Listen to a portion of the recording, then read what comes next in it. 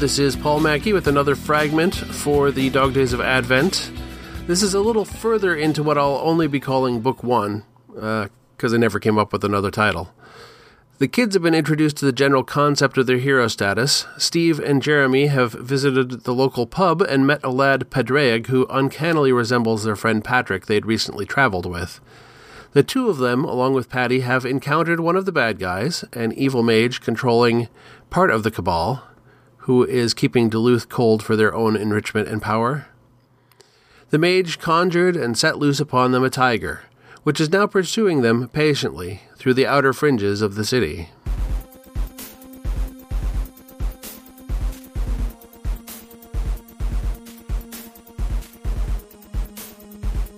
Other Things, a fragment, by Paul Mackey. Pursuit by a Siberian tiger. Steve and Jeremy huddled close together at the side of the road, as far over as they could get in the deep snow. Padraig walked cautiously back to the nearest bend in the road. Great puffs of vapor were visible from all three of them. I feel like we should say something and just get it out in the open. Jeremy looked from Padraig's retreating form in the falling snow to Steve. Okay, I'll say it then. Why is there an almost exact doppelganger of Patrick here with almost exactly the same name? Steve furrowed his brow. What's a doppelganger? Padraig stopped short. Yes, there it was, walking casually up the road, the tiger that had been pursuing them the last half hour or so. It paid no heed to any of the other people nearby, though they definitely tended to shy to one side or step back into the shacks they were stepping out from. Jeremy grimaced. A double. A look-alike? Steve shrugged. Figured it was just one of those things. Hadn't thought about it. Yeah, you don't seem to think about it very much. Before Steve could respond, he continued. What were you planning to say then? Oh, I was wondering why that magic guy would send a jungle cat to follow us in the snow.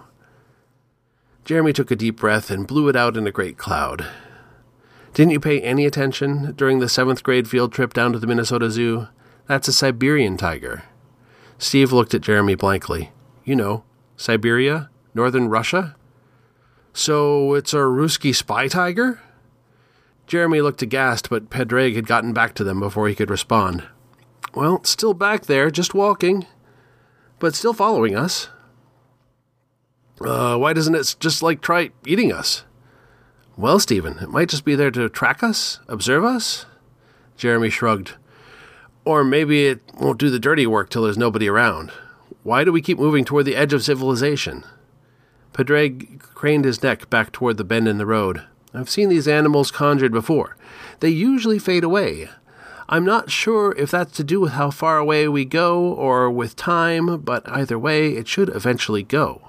But in the meantime, you're both wearing swords. Yeah, it feels stupid too. Steve sort of weighed the sword at his side. Gareth's into fencing, but I got no clue. You don't need a clue, Jeremy scoffed. It's not like the tiger has a sword to block you with. Just swing the thing, and you pretty much got it. Jeremy reached over and slapped the hilt. If you still need a clue, this is the end you hold. That's all right amusing, boys, but I'm freezing standing up here, and that tiger's only getting closer. Steve and Jeremy looked back, saw the form of the beast through the falling snow, and started walking again. It'd be really helpful if these magical powers would just start to happen. Steve fingered the medallion at his chest. If I have to wear a 70s sex medal, I'd like it to be working for me. Jeremy nodded. What bothers me is not even knowing what that even means. The medallions allow us to travel between the worlds and will also manifest us in our own unique magic. I mean, what if it's just like the magic in believing yourself or the magic of positive thinking? Patty shook his head. It's been a long time since there was a 4, but I've heard there were real wizards, shooting fireballs, flying, capable of freezing people. Steve chuckled. Well, whichever one of us is freezing people better figure how to stop, because I'm going numb here. Jeremy glanced back and stopped. Hey, I think it's fading. He squinted, not just falling behind in the snow. The tiger was indeed becoming hazy. The three boys stopped and watched as it came about a dozen steps closer, gradually fading until it was no longer there at all. Steve snorted. Magic. I'm not sure if I'm ever really going to believe it. Jeremy stared at him for a moment. You've been transported to an alternate 1920s where it's eternally winter. One of the mages who is perpetuating said cold to maintain their grip on power has just sent a disappearing tiger to pursue you. Okay, Steve allowed, but I don't believe I'm ever going to have any of my own. So where are we? Dusk was falling, along with the steady snow, and there was a fair bit of forest surrounding them. I think I can see the lake faintly back there, and we've climbed a fair bit, so I'm guessing something like Proctor? In any case, far enough from town we should probably look for shelter instead of trying to go back. Paddy puffed out a cloud of breath and nodded. It's fixing to get real cold real soon, boys. I think I'd rather be back at the pub than looking for a hole to huddle in. Steve clapped a hand on Paddy's shoulder. That sounds like a... Steve's sentence ended abruptly, and Jeremy found himself standing alone in the road. You've been listening to Other Things, a Fragment by Paul Mackey. Music is Chronodermis by Nanochrist and is used by permission.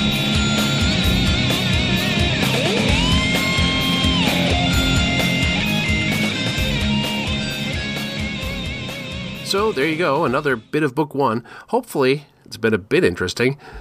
This involuntary discovery of the teleportation power has been knocking about in here for quite some time, and the tiger as well, so I'm happy to get some portion of it out. I'd love to write the continuation of what happens to Jeremy alone on the edge of the town next, but I think the next thing will be the festive theme segment, and then dog days are over again, right?